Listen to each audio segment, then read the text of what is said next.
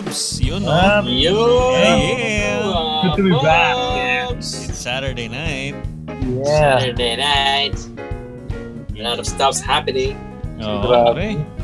Musta naman, pre? 2 weeks na tayo, normal, Almost pala. Almost normal. Alert level 1. Oo. Panalangin ko magtuloy-tuloy na to. Oo, naman. Sana. Oo nga. Dahil nga normal, tignan mo, di ba, pag weekend, napapansin ka, kaliwat kanan yung caravan. Di ba, nalalapit na yung mga eleksyon. So, siyempre, yung mga kandidato ngayon ay siyempre, naggagala na. Siyempre. Oy, labirit sa tuloy-tuloy. Oo. Sounds. Kumbaga malakihan, hindi siya yung lang dati, basket TV. Ngayon talaga sila mismo, yung mga kandidato mismo yung lumalapit sa mga tao para para makuha nila yung loob ng mga tao. Lalo na ngayon, tawag dito, may mga kakilala ako na ngayon medyo katipan, hindi pa alam hindi pa alam yung sino yung kanilang iboboto. Excited? Oo. Samantala dati, di ba? Yung mga may edad sa panahon natin talagang tawag dito. Yung meron na talaga silang buo na lugar ng boto. Yun. Mabilis sila mag-decide dati. Parang Kasi konti pa lang dati, yung mga, alam mo yun, mga pinagbabasihan. Kasi, di ba, hindi naman kasing ngayon Ngayon kasi, kumbaga hindi masyadong informed. Hindi naman sa sinasabi nating sila, less sila dati. Pero ibig sabihin, ngayon kasi, mas marami ka nang i-consider dahil ang dami mo nang nalalaman Di ba? Yan, correct. So, minsan, tawag ito siguro yan yung magandang pag-usapan natin ngayong gabi, no? Kung paano tayo, kunyari, in our own experiences, kung paano tayo pumipili o nakapili ng mga kandidato natin. Ayun ang papag-usapan natin ngayon. Diyan ba iikot ang ating balitaktaan ngayon? Yeah. Sakto pala yan, no? Sakto pala sa panahon ngayon. Interesting. Tama, kasi para medyo kasi ganito, baka may matutunan ako sa inyo, di ba? Baka may maibigay ako mga experience na, oo nga pala, maging light bulb moment sa akin. Yung maibigay kang experience sa akin na naging light bulb moment sa akin at baka ako din. So, yun. So, tingnan yan, napapaisip ko, looking back, naisip ko rin kumbaga, ano ba yung mga talaga naging, bagong botante tayo? Ano ba yung naging basihan natin sa pagboto? Diba, kakaregister natin nun. Tapos yan, unang natin boto. So, naalala nyo ba kung sino yung unang binoto nyo? President ba yun sa inyo? O hindi pa? Grabe. Kailan to? Parang 20 years ago na, ba? 18 tayo, pwede, di ba? Dati. So, wala akong president na kung president. Year 2000. Di ba? Ano ba pinakamalapit doon na eleksyon? Kung iba-backtrack natin. Kasi 22, 16. Siglor, yung kay GMA ba? Yun? Bumuboto na ba tayo noon? Bumuboto na tayo noon. Oo. Parang bumoto na ako noon. Yun yung election na yun yung first election ng president natin. Yun yung di ba? Yan yung sila ERAP, FPR, hindi pa si Gloria no, si ERAP pa yun. Ha? FPJ tsaka si yung Gloria. FPJ na, diba? Oo, tama. Yun nga, yun yung unang presidential. Pero alam ko, parang siguro kung pinakamalapit talaga, senatorial pa lang unang eleksyon natin So, di ba? Isa pa yun. Yung kailangan bumoto ng 12 out sa napakadami. So parang, isip ko, anong basihan ko noon? Yun. Kumbaga ako, aminado ko, limitado lang talaga yung basihan ko noon. Hindi ko ikakayayan. Nagsimula ako. Kumbaga, ang una kong source of information, yung siyempre, yung family ko. Yung parents ko, sana yung nabumoboto, yung mga naunang bumuboto sa akin. So, kung ano yung sabihin, hindi ko sasabi na kung ano yung sabihin nila, yun lalagay ko. Pero wala wala akong tawag dito, background sa karamihan sa mga accomplishments, sa backstory ng mga tumatakbo. So, limitado yung alam ko. So, pangahawakan ko yung sasabihin ng mga magulang ko. Ganun. So, yung mga closest sa'yo, no? Oo. Hindi kasi siyempre, alam ko, may internet na nun, pero hindi pa ganun kalakas. Kumbaga, hindi pa lang nakalagay sa internet lahat eh. Hindi katulad ngayon, di ba? Kumbaga nun, tsaka hindi pa natin alam yung mga di ba? Hindi pa natin alam kung anong mga Jaryo pa lang. Yun, yung pa, jaryo pa lang. Ads pa lang, yung TV, free TV pa lang. Di ba? Siguro yung iba may cable, pero hindi lahat eh. Kumbaga, mas pa rin yung free TV eh. Yung free air na TV, yung antena yung lang, mainstream media talaga. Talaga yung source mo. Ako ganun din eh. Kumbaga, mostly siguro talaga kung ano yung sa pamilya, kung sino yung popular sa pamilya. Kasi syempre, pagka nakita-kita yung mga matatanda, yung mga airpods, yung mga tito-tita, yung mga ganyan. Tapos, tsaka sila yung nakakilala dahil kapanahunan nila kasi yung nun eh. Alam ko kasi mga matatanda yung mga pa nun, di ba? Yung mga ano bang tawag doon, mga kandidato. So mas kilala nila. Di ba? Tapos tayo kasi, syempre, naririnig lang ako, aminado ko, karamihan doon hindi ko masasabing konti, karamihan doon sa mga kandidato. Narinig ko lang talaga yung pangalan nila nung eleksyon. Ganun katindi. Diba? Oo. Ganun katindi. So, di ba, for just a few months, di mo naman talaga malalaman. Tapos with limited information pa. Litawan sila. Sino ba to? Di ba? Sino ba to? Tatakbo pala konsehal ulit to. Nag-vice mayor pala natin to. Malala, iba, mayor pala natin to. Uy, ito pala yung pangalan na nakalagay sa mga waiting shed, yung mga nasa tarpaulin. Di ba tarpaulin, yung mga nasa poster. Poster yun. Yung makikita mo, parang may pinipintura sila pero glue pala yun. Tapos saka ididikit yung poster. Yung mga mahirap tanggalin eh. Pag nanalo na, doon palang makikita. Pero ako, sa totoo lang, nung mga ganong edad, 18, 19, mga ganyan, yung mga early 20s natin na talagang sobrang pa. Malaking factor sa akin yun, yung mga nakikita ko sa poster. Kumbaga, yun eh, may recall eh. Kumbaga kasi, pag upo mo dun sa precinct, parang nakikita kagad ng mata mo kung ano yung lagi mong nakikita ng pangalan sa araw-araw eh. So may factor yung nagiging factor yung mga nakalagay sa sa mga kung saan-saan, yung pangalan tsaka poster. Alam mo yun, kahit sabihin mong di mo kilala, pero for the past few months, araw-araw nakikita ko to tuwing ko-commute ako, di ba? So ako sa akin may factor yun noon. Noong mga unang panahon yun. Mga panahon na kabataan pa natin yun. Yun. Ito daw yung edad Ikaw Dan, kung ano basis mo dati nung mga actually nung bata pa naman din ako ngayon. Ang nabota mo nun si di ba? Si Mitra, yung panahon Mitra, joke lang. Parang hindi naman. Bumoto ka ba sa snap elections? Snap elections. Yung pala yung una. Hindi.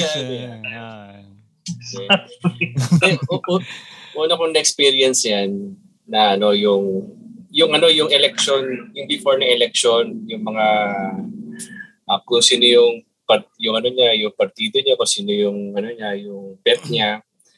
Narinig yan kay Cory pa lang kasi mga kapitbahay namin.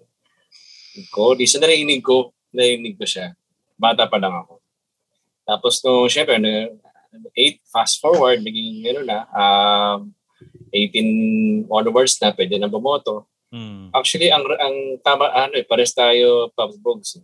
Kung ano yung sinabi nga ng nakakatanda or kung sino yung matunog, yun yung naging basihan ko.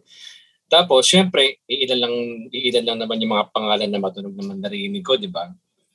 Ngayon, pagbasa ko ng balota, yung chichikan ko na, nasaan ako? Sobrang dami. Ano ba ito? Kilala ko ba ito?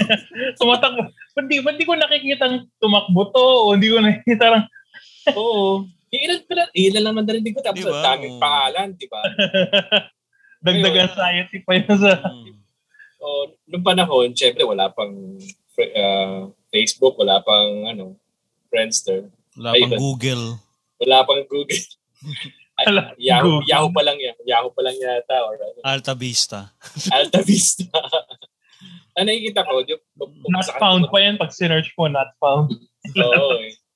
Kung pupunta ka ng precinct, di ba? Meron ko na dyan yung parang flyers na. Yun, flyers. Oo. Ito ang flyers. Ito yung, pa lang, ilan pala yung mga flyers no? Nagkalat dyan. No? Doon mo makikita kung gaano karami yung kandidato, no? Oo. So yun na naging reference ko. Maganda yung pangalan. Check. Para namang okay itong pangalan na to. Nababasa ko naman ito. Okay, check to. So kasi, at that time kasi, yung maturity ko kasi, syempre, 18 plus pa lang. Tama ka nga dun, mga pubs.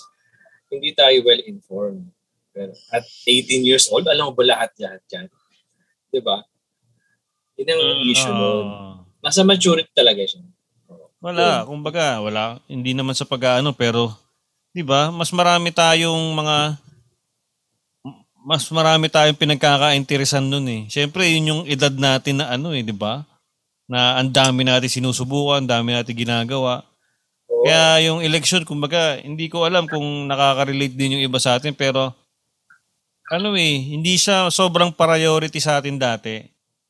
Diba? Kumbaga, para ako sa akin, personally, nung mga ganong edad, ang natatandaan ko, para sa akin, ang eleksyon, yung mga ganyan, mga ganyan-ganyan na politika, it's an adult thing. Diba? Pang matanda lang yan. Kumbaga, alam mo yun, hayaan mo na sila, yung parang gano'n.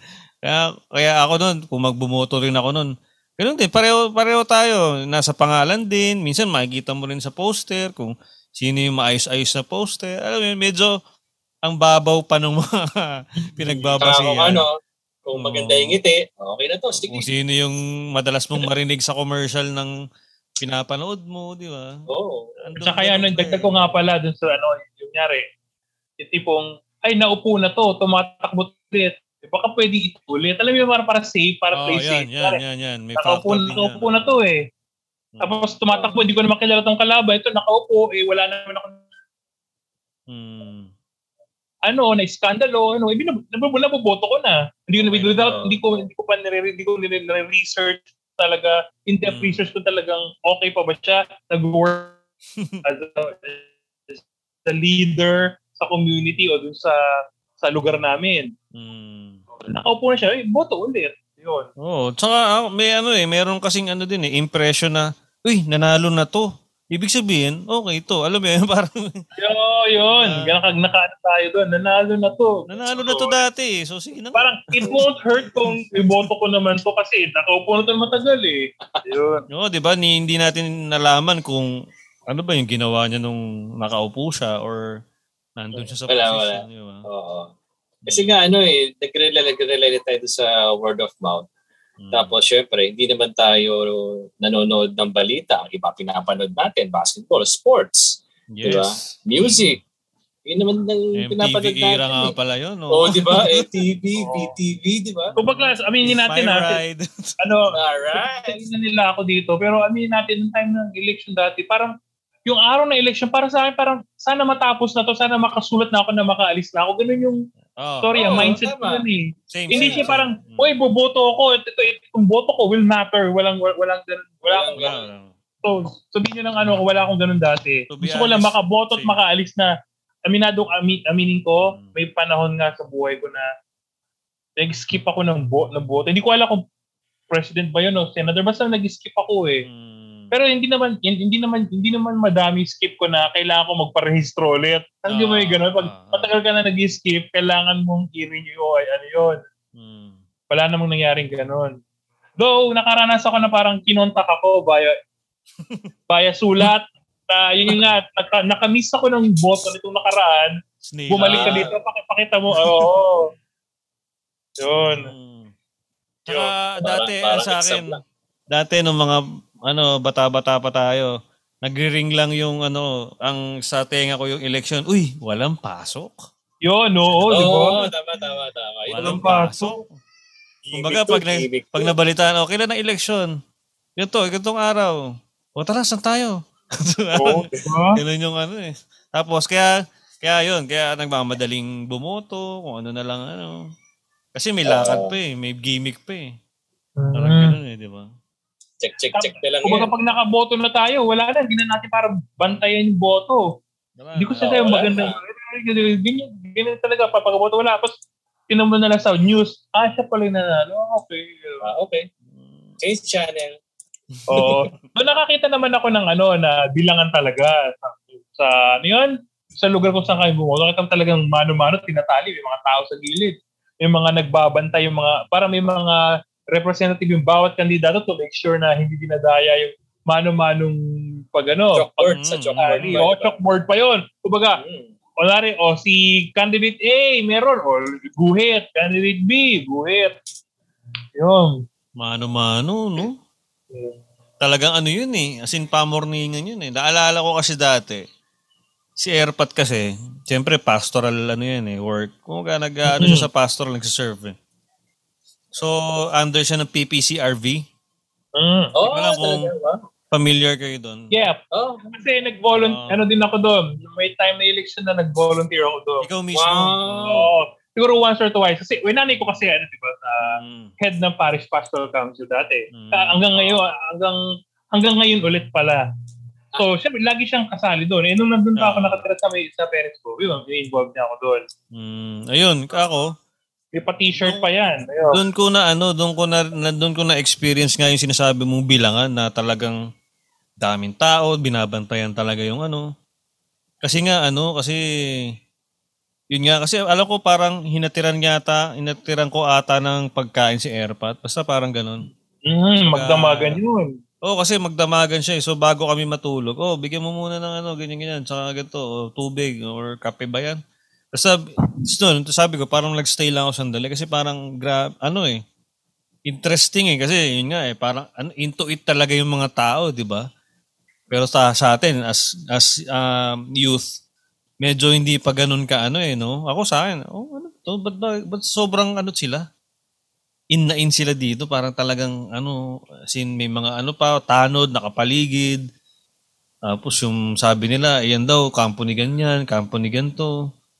Talagang kumbaga kahit hanggang madaling araw, alam mo nga hanggang may araw na kinabukasan, nagbibilangan pa rin Ganun katindi, di ba?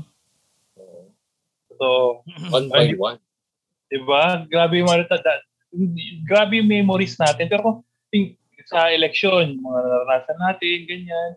Pero alam mo yun, nandito sa edad na to, kung babalikan ko, parang hindi ganun yung involvement natin o yung natin sa election process o sa pagboto. Talaga na gano'n tayo, parang buboto ka, kailangan parang ang ganda tingnan, may pa-indelible ink ka sa kamay, gano'n. Pero yung parang meaning nun, hindi ko masasabing talaga, na-imbibe sa akin. Yun yung mga bumubot nung mga bago-bago pa lang ako na boto. Tanong, nga, maraming salamat sa sagot nyo. Ngayon, tawag dito, kung tatanungin natin ito, malibili ba yung maganda usapan talaga? Kasi, tawag ito, kahit kami, influence ng mga nakikinig, kahit kami long-time friends, syempre, iba-iba ang aming mga pananaw, iba-iba ang aming maaring kandidato o baya. Pero hindi na yung para talakayan namin kung sino sila yun. Doon tayo ang pinaka-usapan natin ay kung ano yung pamantayan o ano yung basis namin sa pagpili ng kandidato. Yes. Yun. Sige, may gusto mo may mauna sa... Hindi. Ngayon, ano ang basis ng pagpili ng kandidato sa panahon ngayon? Given sa panahon ngayon, sa sitwasyon ngayon, technology meron tayo ngayon.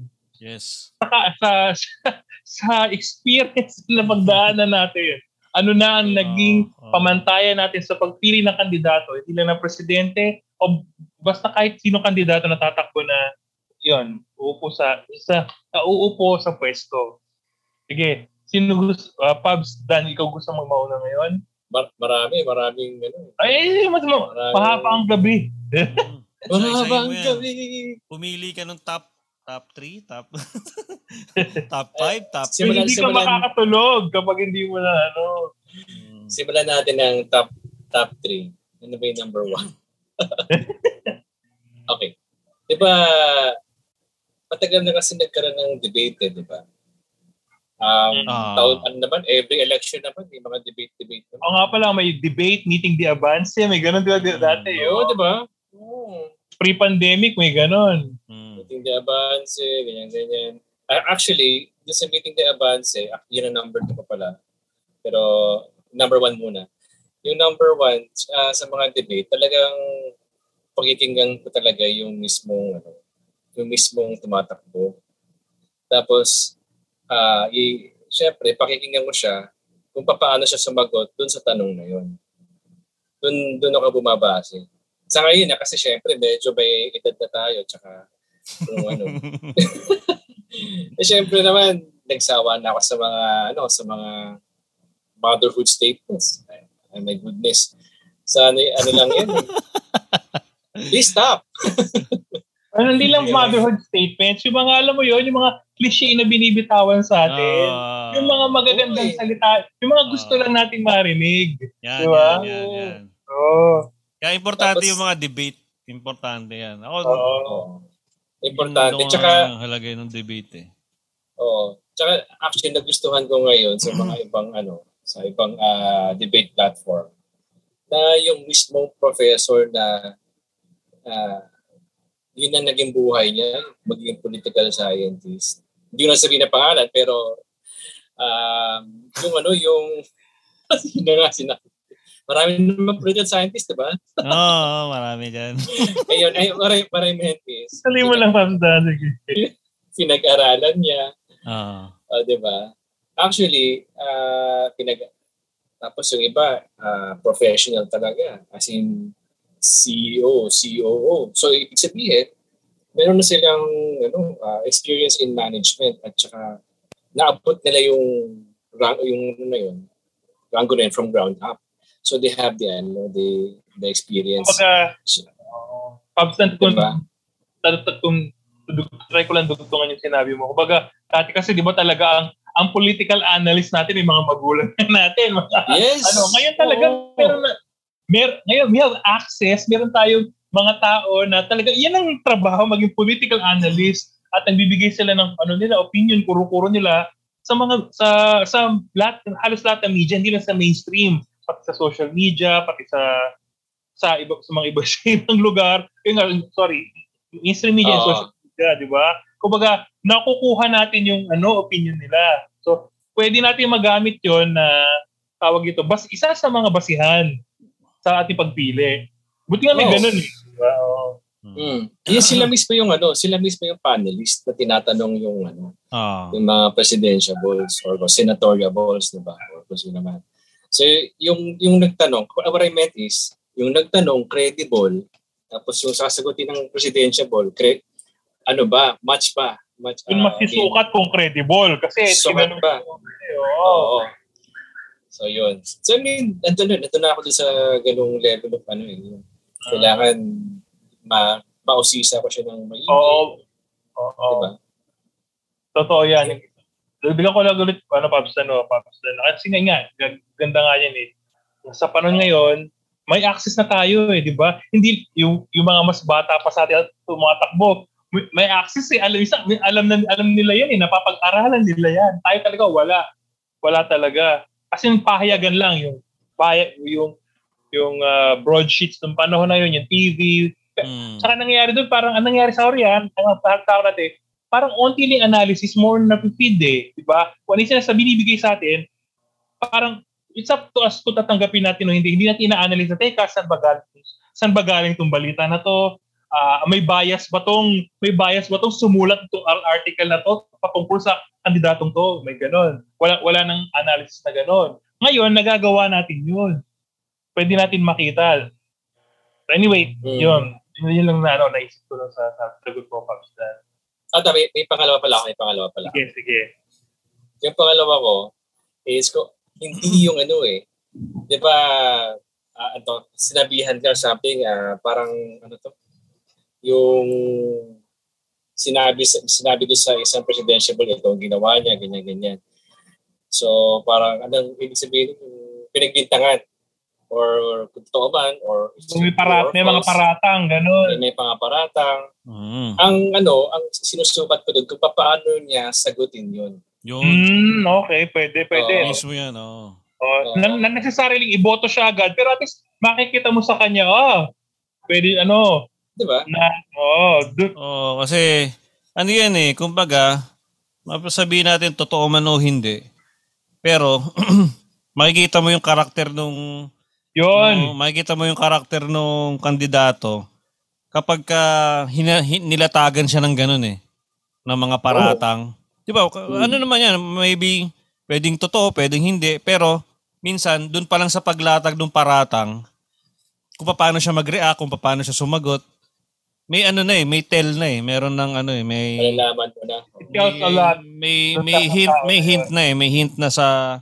hint na kung paano niya tanggapin yun Oo. Kasi pag naging presidente ka, wala na bang wala na bang yung meron kang advance info na ito mangyayari sa bukas.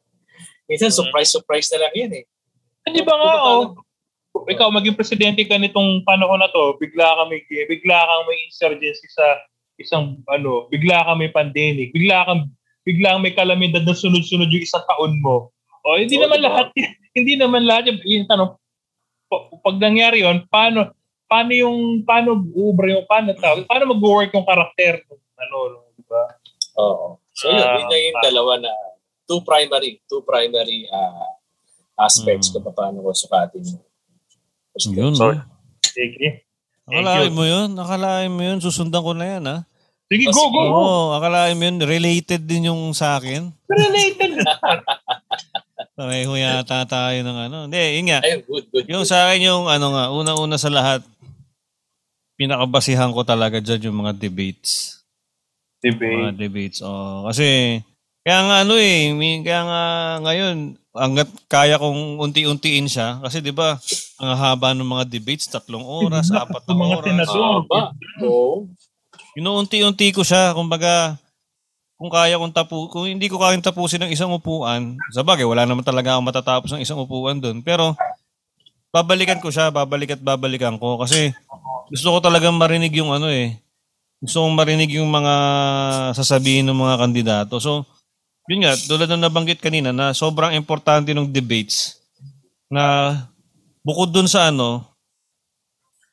mga ilalatag na mga issues na nalalaman natin kung ano yung mga stand nila sa mga issues.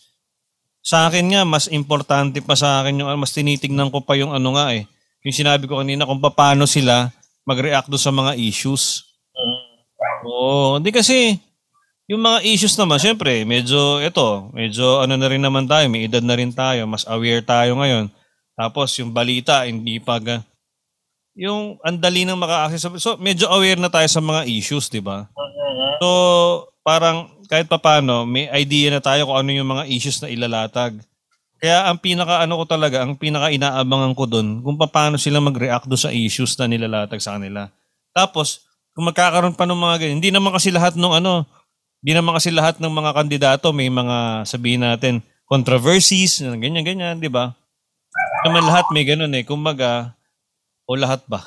Hindi ko na. Pero ibig sabihin, isa pa yun sa mga pinakaabangan ko na ito ba lalatagan ba to ng controversy?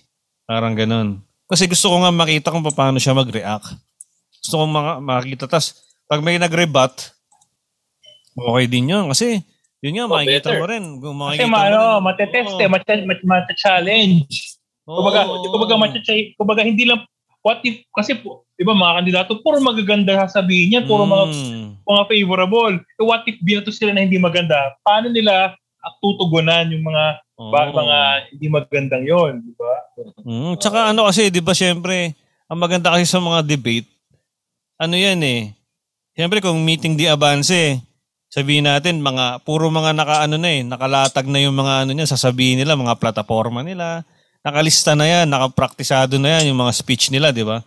Kabisado na nila yan. Pero kasi pag debate kasi, ang nagkakaroon talaga ng moment na naka-caught off guard sila, naka-catch off guard sila, either nung panelist or nung kapwa nila kandidato. So, sa akin, din yon, kumbaga malaking factor sa akin na nakikita ko talaga yung karakter nung kandidato kapag nakaka-catch siya off guard nung sitwasyon o nung mga tanong o nung mga moments na ganun. Tapos, pangalawa is yung din, tinitignan ko rin yung Siyempre, gumagawa din ako ng sarili kong research. Pero, yun nga, siyempre, wala naman tayong oras para i-research lahat. Pero kasi, halimbawa, meron akong, yun nga, sa debate, nakita ko na, parang okay to si kandidato 1 Tsaka ko mag-research further na ano bang nito, ganyan-ganyan. Kasi minsan syempre may mga kandidato na lalo na yung mga matagal nang nasa mundo ng politika, 'di ba? Sabihin natin, alam na nila kumbaga kumbaga hasana sila eh. Kaya pagdating sa mga ganyan debate sa mga medyo na-handle na nila yung sarili nila. So hindi mo ngayon alam kung baka meron tong skeleton sa closet or something na parang gano'n. Hindi naman skeleton sa closet talaga literal na Pero ibig sabihin baka meron tong mga something. So doon ako magre-research kung kasi para nakuha yung attention ko nito ni kandidato 1. Okay ba to? So, 'di ba? Kung dati sasabihin natin, 'di ba? Uy, nanalo na to dati. Sige na nga, boboto ko na to. 'Di ba? May ganun tayo ng kabataan natin.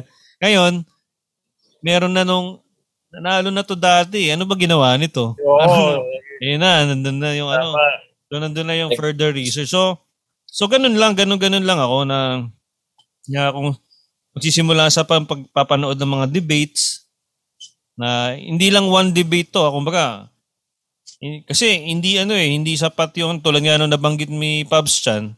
Minsan kasi may mga bias di ba? Yung mga media So, mas maganda talaga kung iba't ibang klase ng klase ng debate na same candidates pero iba-ibang lugar, iba-ibang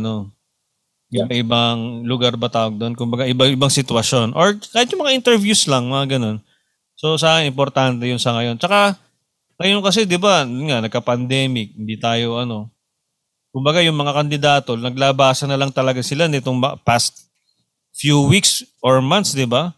So hindi katulad dati pre-pandemic, kahit sabihin natin ng election magsisimula lang sa gantong date pero bago pa way before election date ng campaign period, way before campaign period, nagpaparamdam na yung mga yan di ba? Dati pre-pandemic. Pero ngayon kasi sobrang naging limited talaga yung nila yung mga movements nila, mga activities nila So tayo medyo cramming din tayo, di ba?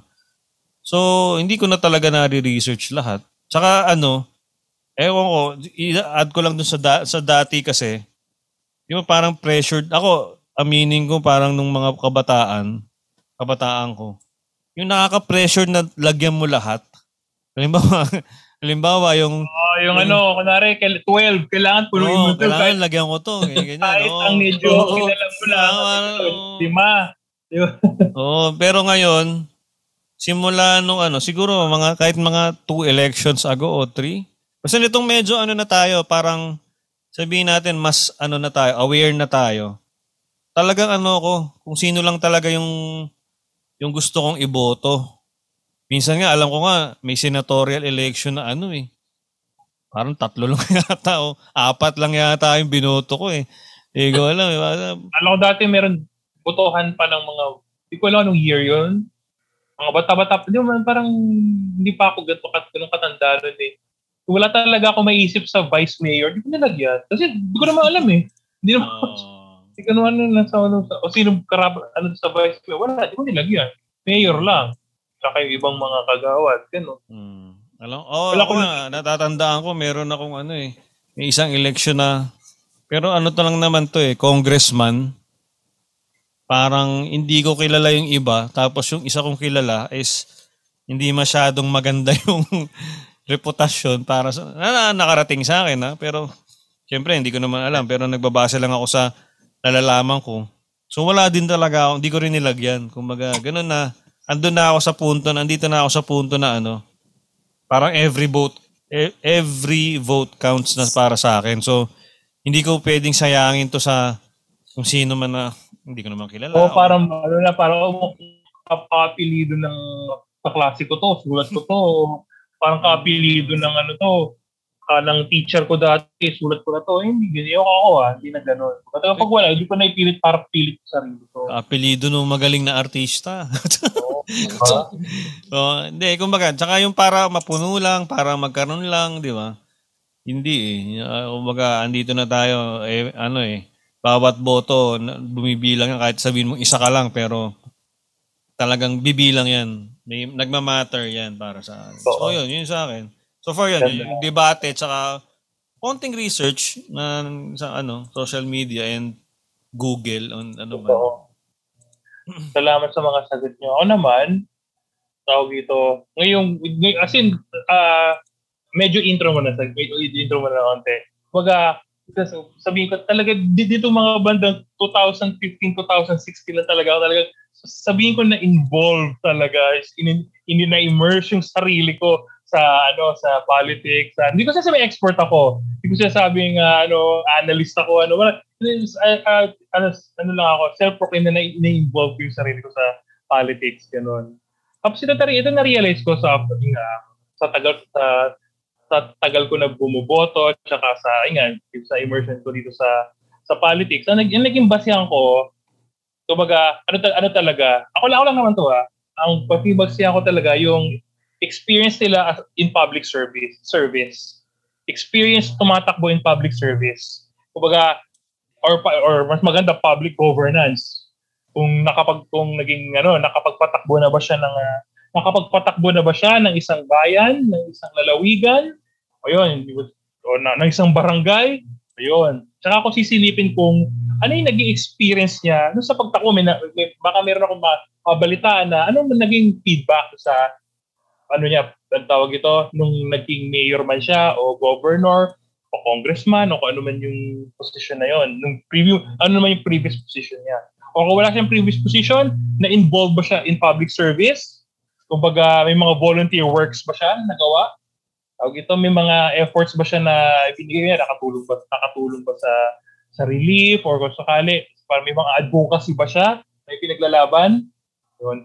Mukhang marami kang sinasabi ko pero hindi naman super in-depth ko ginagawa. Kumbaga, yun yung iniuna ko ngayon. Yung experience in public service, experience in public governance. Yun. Kasi dati aminin natin, dumating yung punto na gusto natin nakatapos ng pag-aaral sa magandang paaralan na cum laude, summa cum laude, mataas yung narating. Kaso gano'n naman, in theory, yes, maganda yung boto yun. Matalino Pero, kung naupo na, teka. Parang nangyari sa Pilipinas? Ano nangyari dun sa mga common tao kagaya natin? Ano nangyari sa mga mamamayan? Diba? Minsan iba sa karanasan ko, matalino nga pero inabuso naman yung kapangyarihan. Pero teka, di ba dapat matalino to? Dapat magiging good steward, magiging good example to. Bakit may ganito? Teka, ba't may katiwalian? Mautak. Doon ako nagduda. Siyempre, hawak ko pa rin yan, huling eleksyon. Meron din, diba, yung karakter. Importante rin yung karakter. So, meron akong binotong hindi magandang karakter. Tawag ito, nagulat tayo, nakaupo. Tapos nagulat ako, teka, hindi maganda karakter na to, but ang daming accomplishment, ang daming napagawa, ang daming tawag ito, naipasang naipirmang batas, naisa batas. Pero di ba dapat bastos to? Dapat ito yung tipong tanggal agad kasi masama agali. So yun nga, medyo naguluhan ako sa sa puntong yon. So, parang ginawa ko, sige, dun tayo sa experience. Dun tayo sa karanasan. Not necessarily na parang, matagal na nakaupo to, siya agad buboto ko. Hindi naman gano'n. Kumbaga, at least meron akong susuriin. Diba? Kaysa sa wala, kaysa sa bigla na lang lilitaw, gusto maging presidente ako. Pero tawag dito, yung presidente siya pero wala pa siyang experience in public governance. Hindi ko siya sabihin, hindi pwede. So, yun nga, tawag dito, may hirapan akong siya yung i-prioritize na iboboto ko. Doon ako mas kikilig sa mas may karanasan talaga. Diba? Tama naman, oo. Tama. Kasi sa experience, doon ka mabilis mag-react.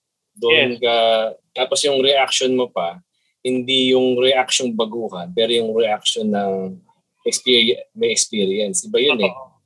Diba? Saka, ang punto ka lang din doon, kasi at least doon, kung siya, magpo-focus ako doon, kung may nabalitaan akong katiwalian niya, nakaupo siya, at least, madali ko masasabi na hindi ito yung kandidato na para sa akin. Hindi ko kaya ibigay yung boto sa kanya na ito yung niya. At least yun yung, lilipat ako sa, kung sino next na, may public governance o public service. So, kasi, sorry sa karanasan ko, na caught off guard din ako, gaya ni Bogs dati. Hindi, boto kasi maganda yung mabango yung pangalan. Boto ko siya. Maayos naman yung pangalan ng clan nila. Boto ko siya. Wala namang ng korupsyon, malinis. Pero nung naupo, parang kawawa naman yung mga ibang, yung mga tipong kailangan ng tulong, hindi agad, yung mga kailangan ng madaling tulong, hindi agad natutugunan. I'm not speaking for myself, kumbaga, sa observation para sa ibang tao na. Yun. Yun lang naman. Kaya ngayon, to be safe, di ba, sige, kastiguhin nyo na ako, pero para sa akin, isa sa safety ko yun yung sisilipit yung experience nila doon. Public governance and public service. Ako siguro, idadagdag ko lang din yung tinitignan ko na rin ngayon kung sino yung mga nakapaligid eh. May na rin sa akin. Kasi, syempre, sa panahon ngayon na... circle of influence. So, aminin natin, hindi na kasi madaling itago eh. Kumbaga, dahil nga yung technology natin, di ba? Parang hindi na, madali na makita kung sino yung mga aliado nito, sino yung mga crony nito. Di ba? Kaya ako sa akin, tinitignan ko din yon kasi siyempre, aminin natin pagka kahit gaano kabuti yan, kahit gaano ganda ang intensyon niya ng campaign, kahit gaano kaganda propaganda niya, yung mga plataforma niya ng campaign, pero aminin natin pagkadating ng pag naupo na yan, hindi naman siya totally makakapagpatakbo nung Siyempre, nasa paligid niya yung nasa paligid niya yung malaking factor kung paano niya patatakbuhin yung yung seat na kung saan man siya mai-elect, di ba? Kaya sabihin natin local man to o national. May pa rin yun malaki yung influence nun eh. Tsaka syempre tulad niyan, di ba? Hindi na rin naman kaila. Grabe ang gastusan sa campaign. Di ba? Kumbaga, ibang klase talagang pagka tinignan natin yung nagagastos ng mga kandidato para mapapat-question ka, mahirap ba talaga Pilipinas? Kasi hindi naman hindi ko sinasabi na wag nila gastusan, pero grabe kasi, alam mo yun, parang hindi ko sinasabing sayang siya, pero yun nga parang lang ako na kaya palang maglabas ng ganito kalaking halaga. 'Di ba? Pero sasabihin, malalaman natin na ito lang talaga yung kita nitong kandidato na to, ganyan. 'Di ba? So saan nanggagaling 'yun? Ito sa mga supporters, sa mga sa mga nasa paligid niya, 'di ba? And syempre, may kadugtong kagad 'yun, 'di ba? Pag nananalo to, babawi ngayon tong si kakampi, si alay, 'di ba? Kung ano man, 'di ba? So hindi natin so halimbawa, sabihin natin okay naman yung kakampi nito.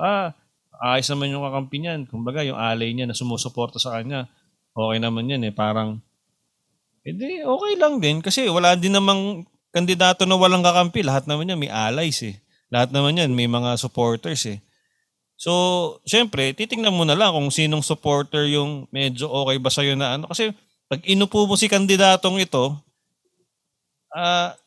parang sinabi, pwede mo na rin sabihin sa sarili mo na inupo mo na rin si supporter eh. Parang ganun eh. In a way. Hindi ko sinasabing walang utak si kandidato. Pero kasi, syempre, kung ikaw sinuportahan ka ni supporter, parang wala din namang parang kasiraan din naman sa karakter mo kung hindi mo siya pagbibigyan kahit papaano hindi naman totally pero 'di ba?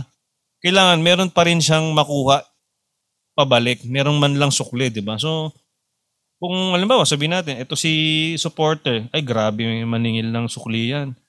Hayaan ko bang malagay sa posisyon yung niyan, 'di ba? Parang medyo siya. Pero nasa mababang na yon. Nasa mababang sa akin yon. Parang kategory.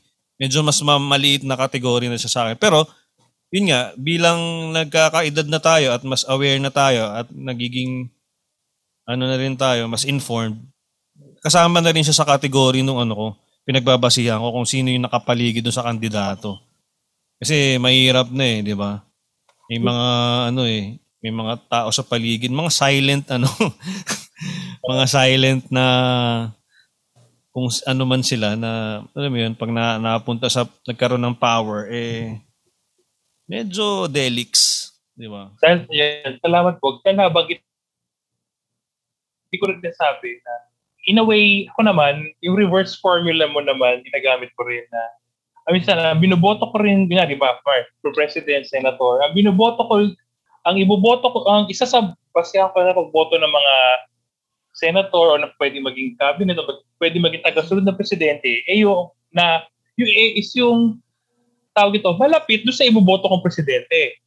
Kumbaga, dati kasi, kung sino lang feel, bahala, kung wala akong pakialam kung sino Alex nyo, basta okay sa akin, boboto ko. Ngayon, ewan ko sabihin nyo kino-consider ko na, pag binoto ko itong president ko, iboboto ko yung imbis na tawag dito, kumontra, maging panira is yung para makikipag-work sino sa kanila yung most likely mag-work harmoniously dun sa kandidato kong presidente. Yun. Ay siguro pag mayor, pag boto ko mayor, sino ba dito yung yung tingin niya nga mag-work harmoniously dun sa mayor? Sino ba sa mga konsehal na to? O itong busy ba na to? Mag-work harmoniously dito. Ako yun. May ganun ako. May ganun lang naman ako. Hindi ko sasabi nga, na effective. Pero ako, natanong nyo. Hindi. Naman siya Makes sense naman talaga siya Kumbaga, syempre kung gusto nating, syempre 6 na taon lang yan, di ba? Hindi naman yan matagalan na, kaya kailangan mabilisan ng pagkilos dyan Tsaka, kaya kung may mga kontra, aminin natin, medyo nakakadagdag sa sa bagal ng usad, di ba? Pero ako, doon naman tayo medyo nagkaiba kasi ang sa akin naman, since nabanggit mo yan, bigla ko na rin naalala kasi ginawa ko na rin to nung mga nakaraang eleksyon, lalo na nung senatorial ball. Yung kahit papaano, medyo binabalanse ko. Okay, ganda rin yan. Yung parang hindi ko rin naman sinasabing effective or basta parang lang kasi, parang bang tawag doon? Nung mga bago yung mga eleksyon na yon, ganun din ako, parang kung sino yung magkakapartido as much as possible, kung sino yung mga magkakapareho ng yun yung mga dati. Pero syempre, aminin natin, wala namang term na ng smooth, di ba? Wala namang term na nag-run ng smoothly, pero kaya ako parang sinubukan ko lang na sabi ko gawin ko kayang iba-iba para sabihin, hindi ko naman na para alam niyo meron lang para lang makita yung parehong side nung coin or para lang kasi malalaman mo rin kasi yung integrity nung kung may question di ba? Integrity nung plataforma kung may question. Kung kayang pangatawanan nyo nung naglahad nung plataforma na yun, kung kaya niyang pangatawanan dun sa mga opponents niya, ibig sabihin talagang nasa puso niya yun.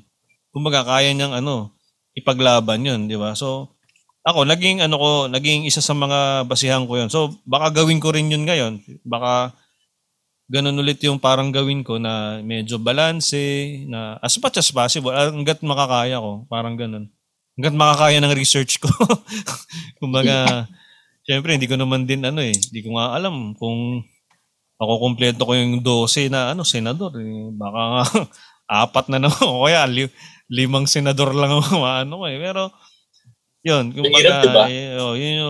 Yun nga din kumbaga buti na banggit mo rin yun yung kung ano yung magiging, parang medyo na-visualize mo na, pero ka na-envision mo na kung ano yung magiging itsura nung term, na yung kung sila magkakasama, kung sila na yung magkakausap dyan sa Senado or sa kung saan man yan, di ba? Saka, ito rin, ganda mo. Kasi, na-realize ko rin to At dati kasi, nung tumatakbo, akala kasi, sige, democracy tayo, alam natin yung set ng democracy, pero all along, meron tayo at the back of our minds, hindi lang sinasabi, akala natin, pag naupo yung presidente, lahat ng sasabihin ng presidente masusunod. Kanyari, gusto kong gusto kong ipasara ipapasara ko yan. Hindi porke dahil sinabi niyo, sarado na agad, hindi. Kumbaga, may power yung mga senador na uupo din, kasi sila yun, di ba? Kayo nga kung pakicorrect na lang ako, mali yung explanation ko So, di ba, sa Congress, tapos sa Senado, tapos sa akin sa Presidente. Hindi na porque sinabi ng Presidente na gusto ko martial law. Di ba martial law yan? Kung may mangyayaring gano'n, ibig sabihin, kung mag-agree, pinag-usapan ng Senado yan. Di ba? Oh. Hindi tayo diktadurya. Na lahat ng di mo maiwasan kung sino man uupo Presidente na maglabas ng mga gusto niya. Na maglabas ng mga gusto niya mangyari. Pero hindi yun utos. Dadaan pa rin yun doon sa proseso. Yun. In fairness, in fairness din naman na yung mga nakaraang mga terms, mga nakaraang mga presidente, na rin naman, ramdam pa rin naman na diba, may boses pa rin yung mga senador, mga congressman. Diba? Kahit sabihin natin na marami dyan ng medyo alanganin, pero diba, in fairness naman sa mga naging presidente natin, wala talagang alam yun, talagang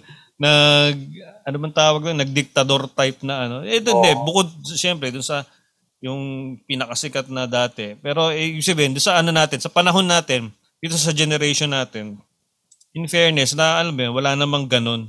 Hindi naman umabot sa punto na talagang nagbaba na ng utos, ng ultimatum yung presidente na...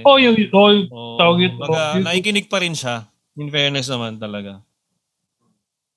Yun. Kasi, actually, sinabi mo, hindi lang sahin na papakinggan yung mga senador. Kung titignan mo natin talaga, ko lang na-realize ito, may power talaga yung mga senador. Kahit may gusto yung presidente na mangyari, pero pag hindi, na senador yun, hindi binigyan ng panahon, hindi mangyayari talaga yon. So, kung ang karamihan ng senador ay hindi okay sa presidente, hindi sila mag-work harmoniously. Yung mga gusto ng presidente, hindi may para kasi may impede lang yon dahil sa mga hindi tugma sa gusto ng mga senador.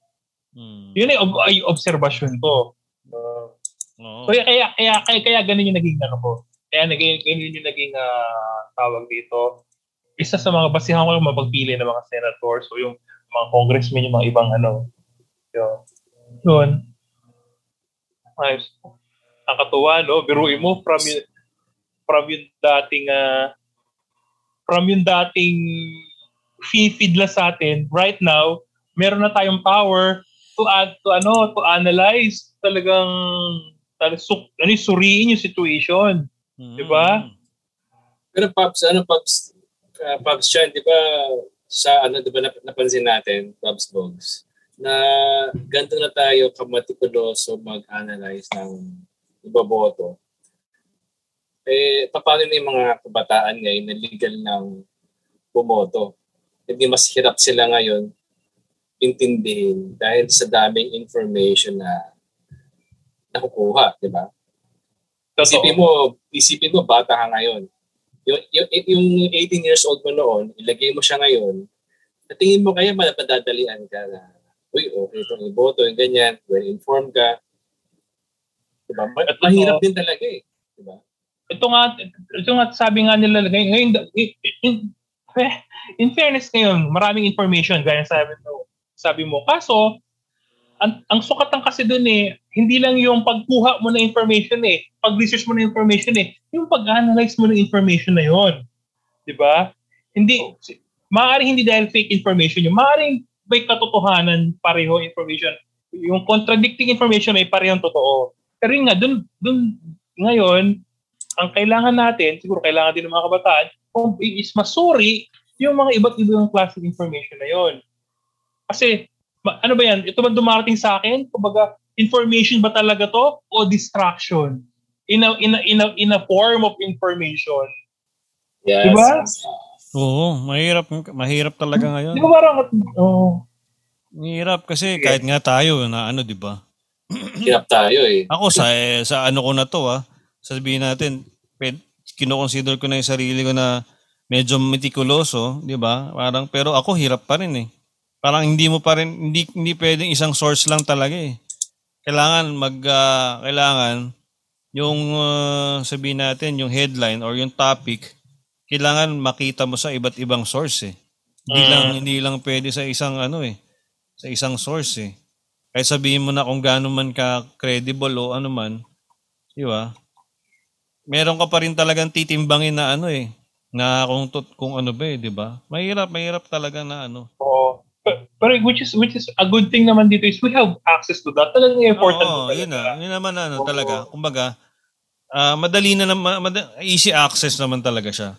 Pero kasi, di ba, kumbaga, imbis na okay ka na sa isang source, kumbaga, okay ka na sa, pero hindi kasi syempre, ang gagaling na nung mga ang gagaling nang gumawa ng mga, di ba, ng mga klase ng gimmick. Di ba, yung ngayon, di ba, parang satire, kahit comedy, kahit yung fake news, kaya siyang i-present na parang tunay na balita. Kung hindi ka marunong magsuri, i-absorb mo yun. Di ba? Delikado. Lalo na ako, siguro safe naman ito na sabihin ko na habang nasa formative years natin, tayo, edad natin formative years pa, kahit nag-aaral tayo, pag may sinabing information sa atin at pa-convince tayo, we absorb it like sponge. Talagang ini-embrace natin yung information. Aminin natin yan. Pag may narinig tayong ganito, talagang yun na yun, hawakan natin yun. Hindi tayo parang, teka lang, hintayin ko yung sasabihin na ganito. Bihira yung mga nakasalamuha ko ganun nung time na lumalaki tayo. Talagang pag may tingin natin credible, i-absorb talaga natin yun.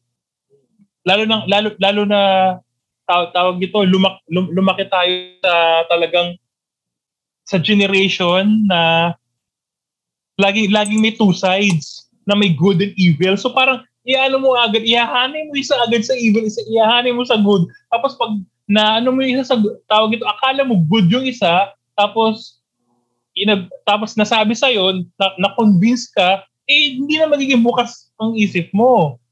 Hindi mo teka, bakit nga ba na naging bad to ulit? Totoo ba yung paratang na bad siya ulit? Ito good. Good ba talaga to? Sino ba yung mga circle of influence nito kung talagang good to? Kumbaga, wala nang gano'n, hindi basta to good to. Ito basta mabad. Nagkaroon tayo ng gano'n, hinahain nga. Sabi ko, sinasabi ko guilty ako dyan. Dumaan din ako sa point na, bad to, ayoko rin ito, bad to, sabi ng mga magulang ko. Dito ako sa good, dito na lang bubo. So yung mga family nito, ibuboto ko. Pero, as time goes by, i-realize mo, hindi gano'n kasimple pala yun. Ayun, yun lang naman yung akin sa pananaw ko dyan. Pagdating sa information. Diba? Kasi hindi lang sa basta na i-feed sa'yo na maganda pakinggan, kumbaga sa pagsusuri talaga. So, mahirap talaga. Oo, pre, yung mga ganyan, diba? Tapos, ang hirap ang galing kasi maglagay nung magagandang front. Yung 'di ba parang ewan ko. Tapos minsan akala mo okay na. Parang sabihin natin dalawang source ng information. Nakaka 2 points na to si ganto, si kandidato 1. Tapos biglang may dadating na 2-3 information na meron palang ganito. What? Parang, hindi kulang, kumbaga kailangan talaga kung tsatsagain mo, talagang marami kang makukuhang At least 5 sources. At least minimum 5. Tapos, tapos minsan malalaman mo na etong si ganito, sabihin natin, batikan na na to, matagal na tong company na to, ganyan, bla bla bla, bla bla bla. Tapos, malalaman mo, biglang bias pala, may ano pala, alam mo yun. Yun nga, nauso yung mga bias, yung mga ganyan. Na nagkakaroon talaga na sobrang nahati yung mga sobrang nahahati talaga yung community, di ba? Yung mga tao. Ngayon nga, ewan ko ngayon talaga yung election na nakita ko na, natuwa ako in way na invested kahit youth, kahit kabataan sa politics, hindi gaya sa panahon natin na talagang boboto lang, pang matanda lang yung mga election na yan. Basta kailangan boboto lang. Ngayon talaga yung tinignan, di ba? Kahit sabihin ko nga hindi ako sangayon sa ibang nila, andun yung parang nakatuhan na invested sila. Yung mga tayo pa nga, mas natututo pa ako sa mga post nila eh. Ako may edad na, natututo pa ako sa mga nakikita na, research nila. Kumbaga, nagiging basehan ko sa further research na kailangan ko. So, nagiging source ko din. Yung nakakatuwa ngayon. Thing is, yun nga, napaka-prone din natin sa irony eh. Daming diverse na information dito na imbis na naging diverse yung isip natin, naging close-minded tayo agad sa mga lalo sa mga kandidato, sa mga tao. Di ba? Yun yung yun sa mga observation ko. Tapos ito, karanasan nyo to, kung kunyari, meron kayong kandidato, di ba, na gusto. In reality, dapat i-research natin kung yung usapan natin, di ba? Alamin mo yung hindi maganda sa kanya. Alamin mo kung may hindi maganda o maganda sa kanya. Ngayon, ang nangyayari, nagkakaroon na parang, kunyari, tayo, example, isa kandidato natin, ang nangyayari, lahat na ipag-uusapan yung kandidato na yon. Siyempre, puro magaganda pag-uusapan natin. So, nakakabuo tayo ng tinatawag ng echo chamber na narinig natin yung mga gusto natin. So, nagiging sarado tayo doon sa maaaring hindi maganda rin pala doon sa kandidato na gusto natin. Yun. Diba? So, pag may nakasalamuha tayo ng ibang, since may echo chamber tayo, may safe, may comfort zone tayo. Pag may nakasalamuhan na tayo na hindi gusto yung ating paniniwala, i-cancel natin sila, iaano natin sila, tawag dito, kukutsain natin, mamaliitin natin, ibabash natin. Yun. Which is nakakatawa, di ba? Grabe ngayon yan. Napakarampat ng mga ganyan ngayon. Di ba? Oo. Kaya kumbaga, bukod dun sa pag-a-analyze mo sa mga kandidato, parang pati sarili mo na mo na rin eh. Diba? Parang nagbibuild ka na rin ng character kasi syempre gusto mo na syempre gusto mo pa rin mapangatawanan yung gusto mong kandidato, pero syempre ayaw mo rin namang yung kung paano ka pinalaki ng magulang. Kumbaga ayaw mo rin namang alam mo yun, parang gusto mo rin namang maki-socialize ng in a healthy way, di ba? So, talagang ang dami din talagang nangyayari, di ba? Kumbaga internally and externally, di ba? So, yun, kumbaga, kapag may na-encounter ka na iba yung paniniwala, iba yung impormasyon na sinasabi, nataliwas dun sa mga nalalaman mo, di ba? Ngayon, ingatan mo rin yung ingatan mo rin din kasi yung sarili mo na Ayaw mo rin kasing magkaroon ng sa'yo eh. Di ba? Ayaw mo rin magkaroon ng ano ba tawag doon? Yung mapulaan ka na dahil lang doon sa nagpakilala ka. Alam mo yun, may mga ganun eh na parang ito okay tong tao na to, ganyan bla bla bla. Pero pagdating ng eleksyon, naging di ba? Ayaw mo rin naman magkaroon ka ng ganung klase ng di ba? Lalo na kung hindi ka naman talaga ganun, di ba? Kung talagang minsan, syempre, matitrigger ka lang or di ba? So, kailangan mo rin yung sarili mo. Parang, man tawag dito? Maging self-aware ka pa rin eh. kumbaga, inaano mo pa rin yung sarili mo, tinitingnan mo pa rin yung sarili mo na hindi ka masyadong sumobra, hindi ka masyadong kasi hindi mo rin na naman alam baka mamaya yung kandidato mo rin, baka alam mo yun, meron din naman kasi talaga siyang di ba? Tapos, kumbaga, inano mo yung social skills mo, kumbaga parang sinacrifice mo yung dahil dun, di ba? Na walang, di ba, sabihin natin ngayon, tulang, di ba sinabi mo kanina, dahil yung mga cancel na mga ganyan. Sobrang rampant ngayon, di ba? Yung mga nagbablockan sa Facebook, mga nag-unfriendan, mga... Gone are the days na yung magtutropa kayo, magkakaiba kayo, pero wala. Sino boto mo? Si A. Sino boto si B? Okay, bakit si A? Kasi ganito, what's A? Okay, tapos, tropa pa rin kayo. Kaya nga boto mo yan, maaaring hindi yan. Buti na lang din tayo, syempre, kahit sabihin natin na, kumbaga, nabuhay tayo dun sa panahon na hindi tayo lumaki sa ganun, na nagsimula sa ganun. Diba? Nito lang naman yan At least, medyo firm na yung mga natin. Medyo firm na yung mga personalities natin na hindi tayo basta-basta nagkakaroon ng mga ganun, di ba? Kaya, yung mga kabataan, medyo nakakaawa din in a way. Kasi syempre, yun nga tulad na nabanggit mo, Pabs Chan, medyo, sila ngayon, di ba? Syempre, sponge pa yung nila, utak nila. Tapos, biglang magkakaroon ng mga ganyang katitinding mga cancelan, mga cancel culture, mga toxic na discussions, mga, medyo, parang hindi ko alam kung kakayanin ba anong magiging impact nun sa kanila di ba? Parang yung iba traumatizing pa, di ba?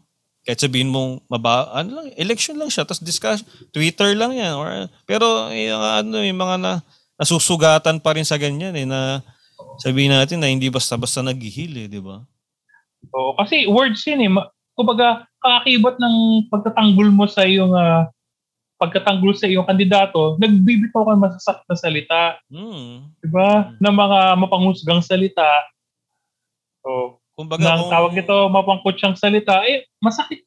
Kahit sabihin mong hindi agad umaaray yung sinasabihan mo, pero magmamansya yun sa Diba? Kaya nga kumbaga, kaya iingat talaga diba? Totoo. Hindi natin pwedeng i-sacrifice yung yung ganun Hindi mo pwedeng i-sacrifice yung di ba? As much as possible, wag mo naman sanang i-sacrifice yung kaibigan mo para sa kandidato mo, di ba? Kasi pagkatapos nito, ano na? Yun nga Di ba? Ano na? Kami nga sa hindi, kahit manalo yung kandidato ko, wala siyang pakialam sa nasirang friendship ko. Hindi niya gagawa ng para. Ako yung tayo dapat yung doon, pag-ayos noon. Tama. Diba? Pagkatapos ito, sige, iba-iba tayo. Nagbirahan tayo, nagblockan tayo, nagsabihan tayo ng mga masasakit na salita, naghusgahan tayo. Pagkatapos ito, mukha tayong tanga. Sorry sa term ko, mukha tayong para saan nag-aaway tayo. Hindi naman tayo kilala personally nung pinag-awayan natin. Di ba? Yung pa yun Pinagtanggol mo siya, kilala ba tayo nun? Buti sana jowa.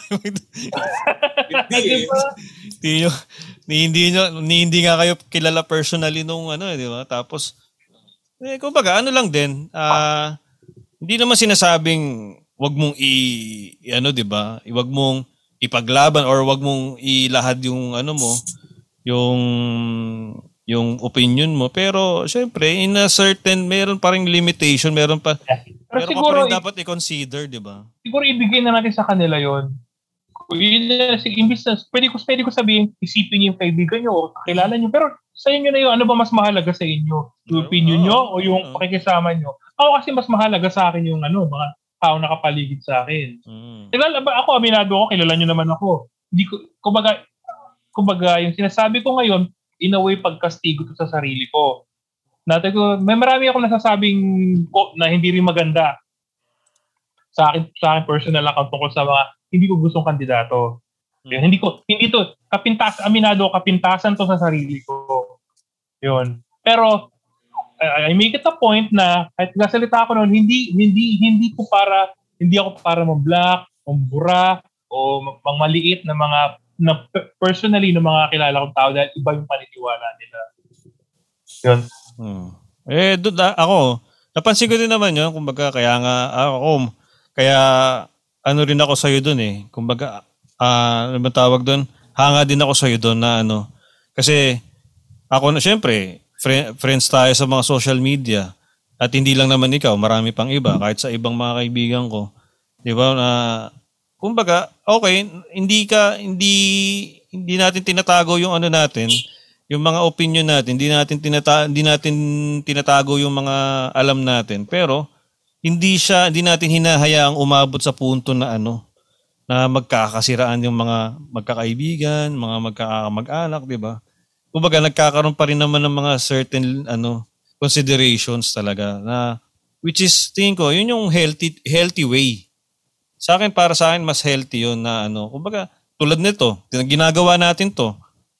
Aminin natin hindi pareho yung mga opinions natin. Hindi pareho yung mga natin, pananaw natin, di ba? Pero nagkakausap tayo ng ganito. Wala namang naglalaglag ng mga masasakit na salita, wala namang nagda-down sa atin, di ba? Pwede naman natin itong pag-usapan ng malusog mas natututo yung bawat isa, di ba? So tingin ko dapat doon yung mas doon yung mas gawing yung path na parehong natututo bawat side, di ba? As much as possible, di ba? Kumbaga, ewan ko, hindi ko alam kung bakit nagkakaroon ng parang sobrang sobrang ako rin ang ganda ng tayo salamat din sa pag-acknowledge na ganyan. Though again, gusto kong discuss. Sorry kung lumalayo pero related pa rin kasi sa election. Nagulat talaga ako yung sa dynamics kayo na pag hindi ka sang-ayon sa political opinion, hindi, parang canceled ka, ostracized ka, parang bakit? Hindi ba, gone are the day, parang di ba dati, gusto mo siya, okay, gusto ko to, okay, di boto mo siya, boto ko to. Actually, Pops Chan, yung Pops Bogs, yung judgment ngayon, pag ito yung boto mo, parang yan yung ugali mo, yan yung pananaw mo sa buhay, parang naging personal na i-unfriend na kita kasi ganyan pala yung paniniwala mo, ganyan pala yung attitude mo, ganyan pala. May ganun na eh. Diba? Parang, dapat parang ito lang ang pinili ko tapos meron ng ganyan judgment. Bakit naman ganun? Kaya nga. Kumbaga, kumbaga, ganun nakakorelate na nila eh. Pero kasi, kumbaga, meron talagang, meron talagang kaugnayan siya. Meron siyang relation.